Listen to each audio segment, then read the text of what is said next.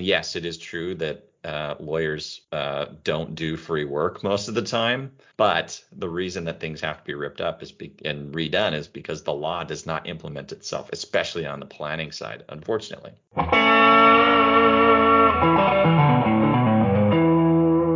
Welcome to the Wealth and Law Podcast. I am Brent Nelson, and per usual, I am joined by Rachel Sass. Rachel, how are you? I'm good. How are you doing, Brent? I'm doing well. We got some rain, so I'm feeling good. We got a lot of rain. We got a lot of rain. This is, I read today, the wettest monsoon in recorded history already in Tucson. Wow. Yep. All it takes around here is just a couple days of actual rain. Yeah. Like normal rain for pretty much anywhere else. You get a little bit of that here for a few days, and all of a sudden it breaks records. Yeah. It makes sense. I was out yesterday. Yeah, I was out yesterday where, it was drizzling the entire day, and I was near the Rito River, and it was almost bank to bank.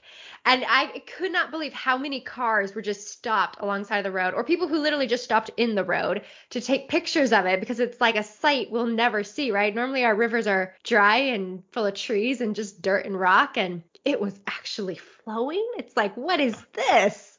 Incredible. Of course, it looks like Willy Wonka and the Chocolate Factory. It does. It's coming through. It's about 95% mud, 5% water. Just a river of chocolate milk. That's it. That's all it is. Mm-hmm. I noticed the same thing every wash or river around here that is usually just a dry riverbed. First of all, they were all full, and second of all, there were people parked staring at them. Mm-hmm. Because of the novelty of it all. Yeah. I saw someone had posted a really fun picture where, their backyard is completely flooded. There's a few inches of water. They're like, Look at me, I got beachfront property now. That's how I feel. My backyard floods. Yeah. And we were joking that was the pool. There you go. It's like 2 inches of water, 2 inches of water out there. That's the pool. We did it. We put it in. It was really cheap too. That was the great part. Yeah, super economical. Fortunately, it's probably gone today. It's gone today. It's all just mud now. Yeah. My brother lives in Houston, so he kind of laughs at us. The annual amount of rainfall here, that falls in like a matter of weeks in Houston, or they could have, storms that'll drop 10 inches of rain. Mm-hmm. That's just the storm, and that's basically the whole year here. And then you break that up across the entire year. It's like that's very little rain. And when I first moved back to Tucson, or really from Arizona to Arizona generally from the East Coast, that was the first thing that I noticed when I came back. Even though I had grown up here, I'd gotten used to sort of East Coast weather. So when I came back, I kept waiting for it to rain. It's just like day after day after day, no rain. And I was used to basically every week there was some rain event. And you'd go months, there was no rain. And that was really odd. Yeah, I bet. Yeah. I think the funniest thing, so, my husband's from Georgia, and his big thing when he moved out here was he's just like, why do you guys call them rivers? They're not rivers. There's like, you have no water. Why are you calling them? Like, cause they are. Like, that's the Santa Cruz and that's the Rito. And he's just like, no, I don't get it. There's no water. It's not a river. Don't call it that. He's leading the protest. Mm-hmm. Like, no. They used to have water in them. They used to. Yeah, it's like a once in a decade type of event that will happen. Mm-hmm. You'll see some water, and it's really awesome when it happens, and then you won't see it for quite some time ever again. It's under the ground. It gets scared. It's very shy. There you go. It goes under the ground. There you go. I think now, though, right now is the time of year where I went out in my backyard today, and I'm like, oh my God, my plants are just completely overgrown. Like now I'm like, all right, I've got yard work to do for the next couple weekends, just trimming and never realized how much a good couple days worth of rain actually does to your yard. I'm like, oh, it's green. Okay. Yeah, it's strange. Plants like it. Yeah. Who knew? Very, very weird. We planted some flowers in our backyard the day before it really rained. It like rained really hard that night. Yeah. We went out the next morning, they're just like all laid down, okay? Yeah. Like just pulverized. So we fix them, we get them right side up, and after that, it didn't rain quite as hard, and they're perfectly happy now. So pretty hardy. Turns out you add a little bit of the right kind of water, and they're usually pretty happy. Yeah. It's Weird. pretty. Yeah, right. Who knew? Who knew about that kind of stuff in the desert? I know. It's no wonder it was hard to grow anything before. Yeah. It's like I can't quite put my finger on it. It's like we were missing something before. It's like there was some element to plant growth that we just didn't have. And now I feel like maybe I'm circling around to the answer. Yeah, makes sense. Soil, light, and water. Hmm.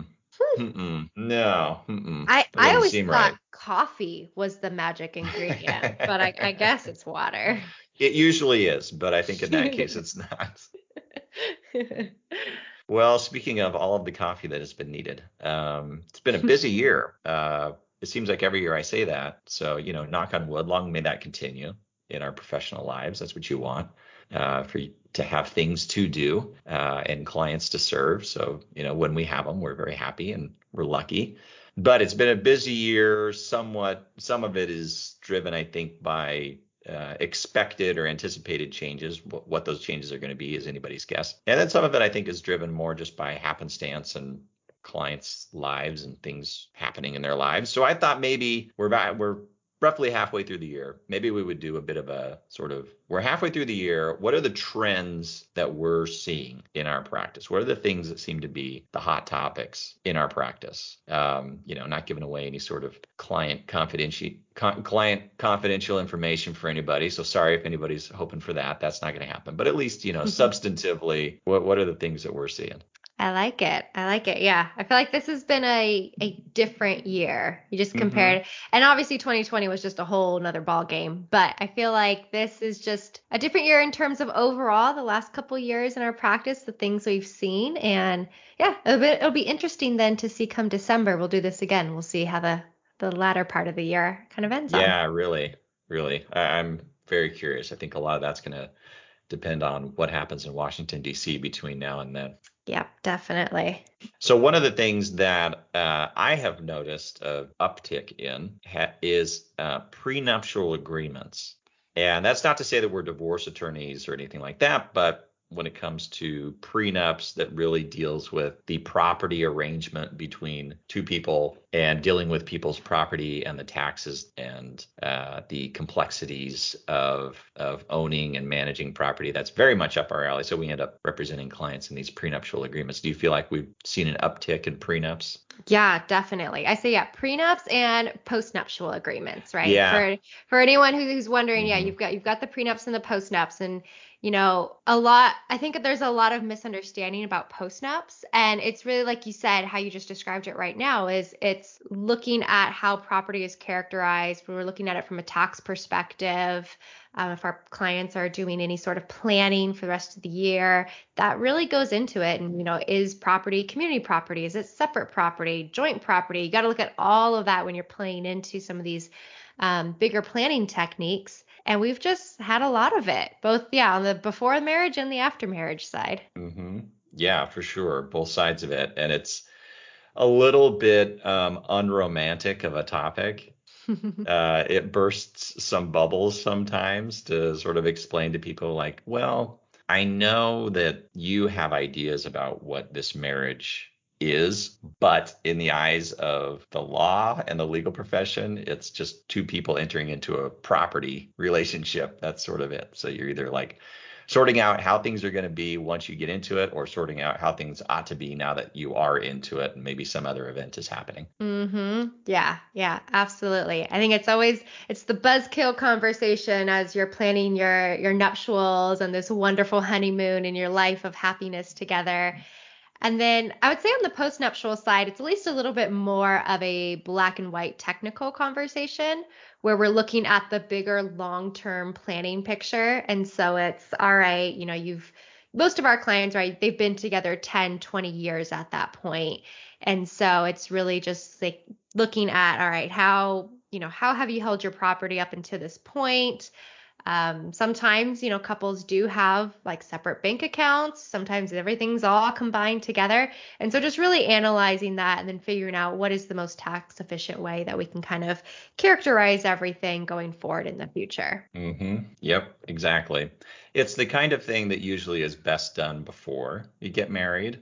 Hmm. It's a little harder to do after you get married. The legal standard's a bit higher, so the level of scrutiny could be higher. But the prenuptial agreement is sort of where we hope that people will come see us. But that doesn't always happen, and sometimes there are planning reasons to do the postnuptial agreement. Yep, absolutely. Yeah. I think the premarital agreements, I typically see those in second marriages. I don't know if that's your if you would see Yeah, the same. I'd I agree. think Yeah. I think it's typically at that point, it's because maybe one person has generated more wealth, or in the instance where it is a first marriage, then at that point it might be because there's a lot of family money involved, there's trust for children, and so they kind of want to keep it in the family and not have any, future ex-spouses try and get a hold of the family money. But yeah, it's scary to start the conversation, but then once you're in it, especially for us, it's just very kind of black and white. This is how we're going to do things. And I don't know that it's necessarily that more people are getting married. It's just we're just seeing more of these things right now. That's the trend right now. All right, here's another trend for you that I feel like we're seeing a lot of, and that is business succession work. Trying to figure out how are we going to pass the business from generation A to generation B. We've talked about this before on this podcast, but it like that has been, I mean, it's been a pretty hot topic for a while, but it is just, in my view, continued to be a hot topic. I don't know if you think you're seeing something else. Nope, I completely agree. I think, a lot of times our clients, they've built their business their entire lives, and it can be a pretty complicated business where you've got multiple entities involved, sometimes 10, 20 entities involved, and you've got it to this point where it's just this great machine. It can just run and run and run. But what happens when you're not there? Or what happens when you want to start taking a step back? You don't want to be the person who's in charge anymore. That's, making all the day-to-day decisions. Is it going to be your children who are getting involved? Do your children even want to get involved? I think that's a bigger question. A lot of people just think, oh, well, my kids will take over the business. Well, do they actually want to? Because that can play a big part of it. If they don't want to, let's not place that huge burden and then have your business go a completely opposite direction of where you've always envisioned it. Let's actually make the plan to where you know what's going to happen to it at any time in the future. And I think that's a really important conversation to have with the whole entire family. If, sometimes we see a lot of our clients, their family is already involved. And so just really getting everyone together, if there's multiple generations involved, having that big family meeting to just see what the goals are and how we could reach that and put it in writing so that it's a nice, easy flow through type of plan and there's no surprises along the way. Yeah, that's such a good point too, that the family meetings sort of in conjunction with the family business, which could be a very formal business. It could be more of sort of an informal investment philosophy within the family. But family meetings, I think, also have been a bit of a hot topic. We've seen a lot of interest from clients in holding those meetings, getting everybody around the table, trying to get everybody on the same page and trying to get organized in a logical way, because I think people are seeing the value in first of all accepting their own mortality, because the baby boomers are getting older, and so they're sort of starting to see the fact that they are declining in health, and then trying to figure out, is there a systematic way that can keep the good times rolling for everybody in the family. And I'm there's a bit of a connected issue to that, and that has to do with family partnerships. We're seeing a lot of work with family partnerships or family entities. They just it seems to be like the creature that never dies. It's like immortal, and they either resurrect themselves or they just keep popping up and are reborn. And I don't know if it's a cycle thing or what, but the first 6 months of this year, I just feel like I'm just seeing them all the time. Absolutely. Yeah. Well, we're seeing, I feel like, a lot of the old family partnerships and then starting the new ones up. where, our clients maybe never had planning done before, yet they've got, a whole bunch of different business kind of structures going on. And so, all right, let's kind of put this all under one umbrella. Let's really structure this, make it have an organizational sense to all of it. And then there's the ones that have been around for 20, 30 years and they're a little old and could use a little bit of revamping. Maybe no one's touched those corporate governing documents in quite some time. So let's brush off the cobwebs and actually see if it's everything's structured the way that it should be under the current law, whether everything's done the best way, most tax efficient way. And I think, you and I have seen in 2018 was the Powell case, which just kind of shook everyone, all the estate planning and tax community, where it really made everyone scrutinize family limited partnerships and whether or not, if you've got the matriarch and the patriarch who are holding on to these entity interests, but they're trying to give it away, but they're still holding on. You really got to scrutinize these documents to see what exactly does each person own? What powers does each person hold? Can they vote? Can they not vote? Can they amend an agreement? And that really is something that you just kind of have to take a look at every single document. If an entity's been around for 20, 30 years, like we're talking about, and it may need to be completely be redone and amended and fixed up to make sure you're not going to run into these tax issues because of that case. Yeah. And related issues to that case. That case sort of dives into a few interesting estate tax problems that can arise. And when they arise, they're very, to your point, like they're very difficult to get out of. I mean, we're about to blow up a structure for somebody for that exact reason and just start over because once you have the problem, it doesn't resolve itself on its own. It's it's a really interesting thing. Like you say,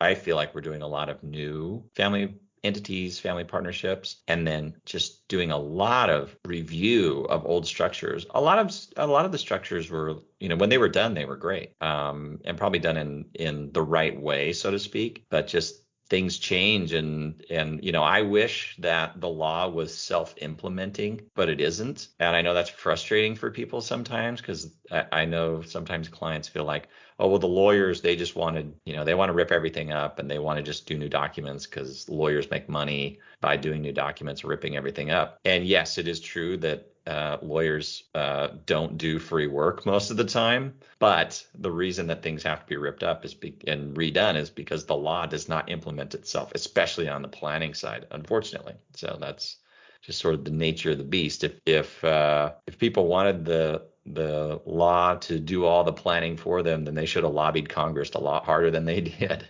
because Congress didn't do it for them. Absolutely. Yeah. If Congress is changing the playbook, we've got to change the playbook too. That's what we got to do for our clients' best interests. And yeah, sorry, Congress is keeping us employed, but they're Yeah, doing it. They're doing well, a good job at that. it's kind of like if you're in business and you used to not do business online, and now all of a sudden everybody's doing business online. Guess what? You've got to restructure your business. Otherwise, you may just die on the vine if you're not set up to do business in the way that people interact now. And it's similar with the law. Things change, and you got to just restructure things. Be Yeah. nimble. I like that analogy. I like that. Yeah. It's like don't be Blockbuster, don't be Yeah, right. Redbox, be Don't be Netflix. Kodak. Yeah, Yeah.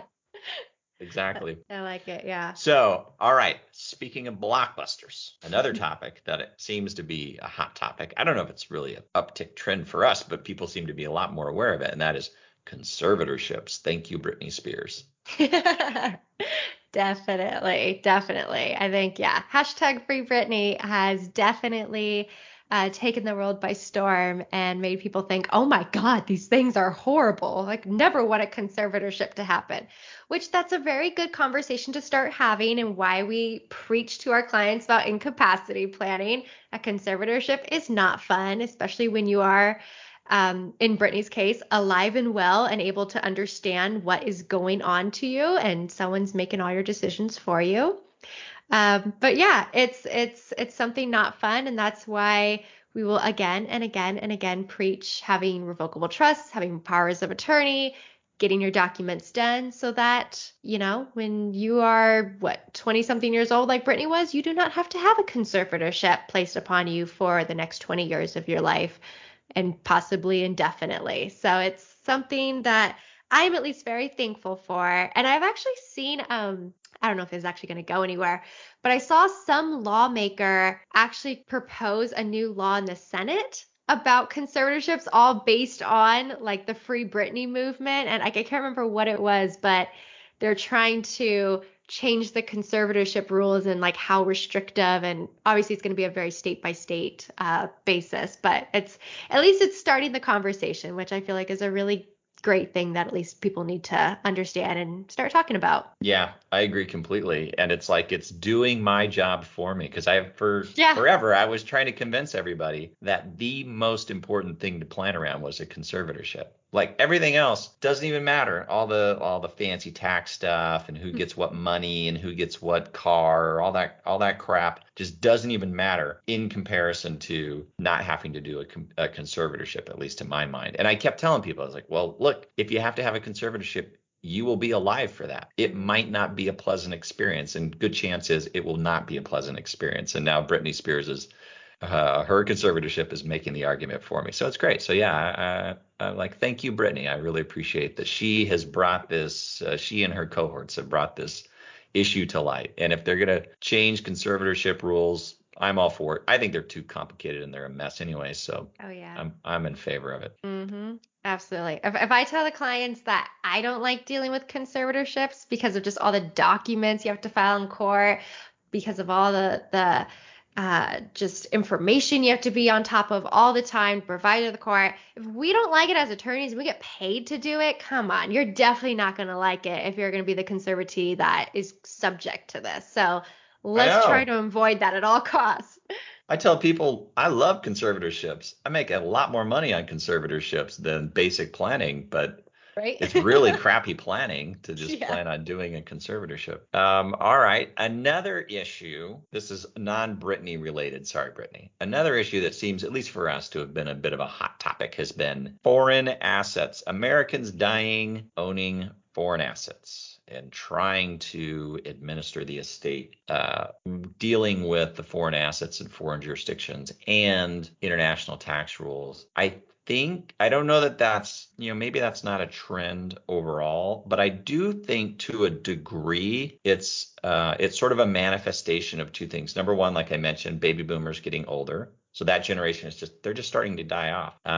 Or sort of the older part of the baby boomer generation is starting to die off statistically. And that generation with the rest of the world having just been a lot more international in general, just a lot more people with a footprint in multiple countries in general. And the natural byproduct of that is people dying and now having complex tax and estate issues that cross international borders. And first 6 months of this year, I think we've seen a big uptick in that. Oh yeah, absolutely. I think the more, interconnected we all become, and especially after this last year where, everyone had to be stuck at home, but now everyone's dying to get out again. People have realized you can work remotely. So, hey, maybe I will spend half the year in a foreign country or whatever it may be. Your assets are going to be spread out a lot more than they were before.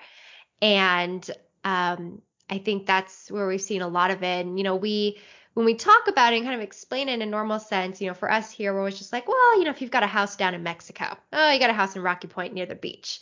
But it can be so much more complicated than that, where we're dealing with, European country laws and dealing with probates and all these different countries that you would never expect us to be talking about it and researching these laws. And they can be 100%, 200% different from what we're dealing with here, where, you might even actually have to go over to that country to figure out whatever the asset is, sign whatever documents, because that's just what they are requiring. And it makes things incredibly complicated for our clients when, a loved one just passed away and they're kind of just figuring everything out. And now you've got a probate in the Middle East that now you have to deal with. Yep. So I thought a fun little exercise would be to run down the list of countries that we have dealt with in some fashion in the first 6 months. Okay. Okay. I like this. So let's just do Western Hemisphere first. So Canada, Mexico, that's easy. Mm-hmm. Canada, Uh, Mexico. Costa Rica, Panama, Colombia. Mm-hmm. I'm trying to think if I dealt with Argentina this year. I feel like there was That one might have other been South last American year. country. Argentina and Brazil. I can't remember if it's in the Western. Well, Cayman Islands, Mm-hmm. Bahamas. Bahamas. Yep. Okay, so then in Europe, the UK, Mm-hmm. France, France. Switzerland, Norway, Denmark, Mm-hmm. Spain. Okay, anything in Africa? Well, UAE or Mm-hmm. Dubai. We got Um, Dubai. so Dealing with New Zealand. New Zealand, Australia. Sorry, going to Mm-hmm. Asia. Yep. I understand Australia is not in Asia, so thank you. All of you Australians don't We're need to just bug headed me. that We're way. just going east, okay? So New Zealand, Australia, Singapore, Indonesia, Hong Kong, Hungary, Japan, China. China. Let's see if we, What yeah, about I think that's Russia? just, no, nothing in Russia this year. Mm-hmm. Yeah, that's been this year. Yeah, Last that's a six lot. months. It's a lot. So yeah, it's been a weird year in that sense. I mean, in a fun way.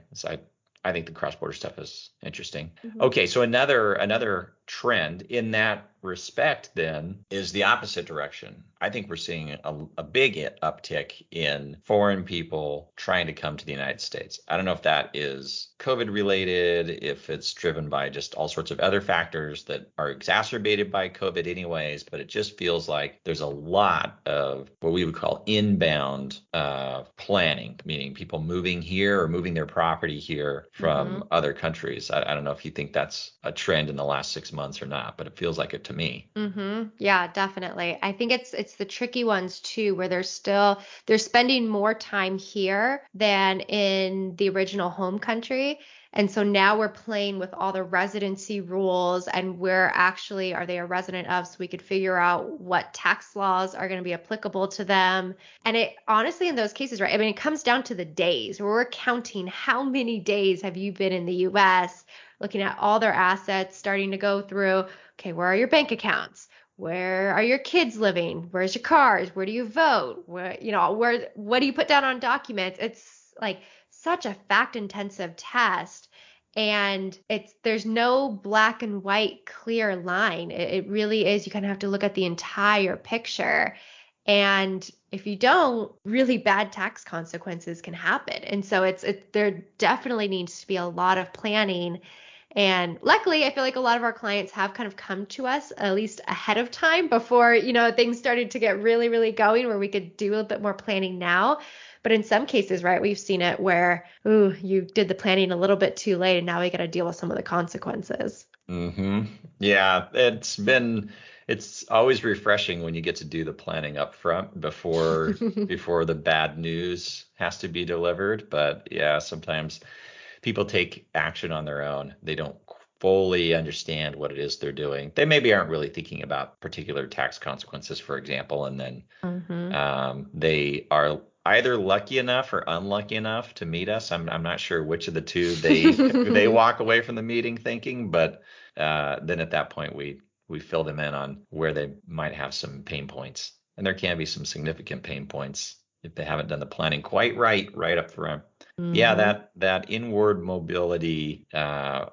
There's been travel issues. We have travel bans with certain countries, but that's not everywhere in the world. And to pretend like that covers everywhere on the globe is just sort of ridiculous. So I guess it'd be a little bit ignorant for us to think that just because of COVID and those kinds of restrictions that it would have really quelled the thirst internationally to park money and investments and people in the United States. It just doesn't. That desire has existed before COVID. It continued during COVID, and it's roaring along this year. Mm-hmm. Absolutely. I think honestly, COVID, I feel like exasperated it, where people were stuck at home that they realized, is this where I really want to be? Is this really what I want my home? Is this what I want to call home?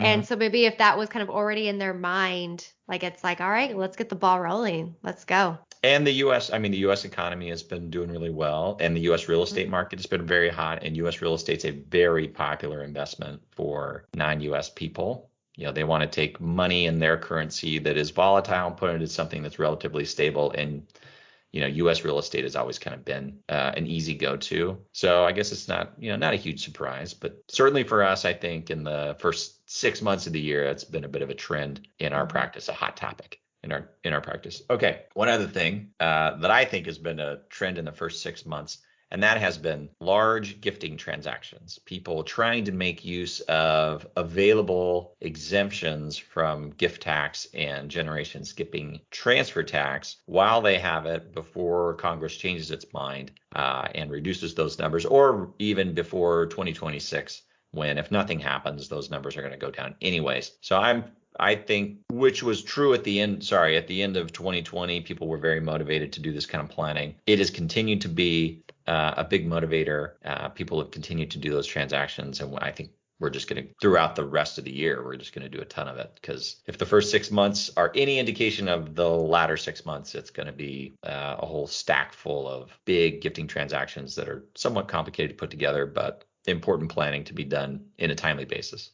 Absolutely. Yeah. I thought, end of last year, when we saw the election results, everyone thought, okay, we're probably going to see some tax changes next year. And so we got to talk to as many clients as we can, and the ones who got it done at the end of last year before you absolutely knew with 100% certainty there wasn't going to be any tax changes. That's great. Well, unfortunately, a lot of people, couldn't get it done in that amount of time. So we're still working on it this year before any changes are made. They still potentially could be made retroactive this year. So we're still just kind of up in the air on what's going to happen. But at least let's do the planning now while the law is currently the way it is. And I feel like at the very beginning of the year, we saw a lot of the clients who, just couldn't get that push in at the end of 2020. And it's all right. They finally realized we could see a lot of changes this year. And when you started to see a lot of the proposals coming from Congress, from the White House about what they would like to do, I think that got a lot of clients thinking, oh goodness, yes, I need to take advantage of today's tax laws and our high estate and gift tax exemption amounts before anything does get changed.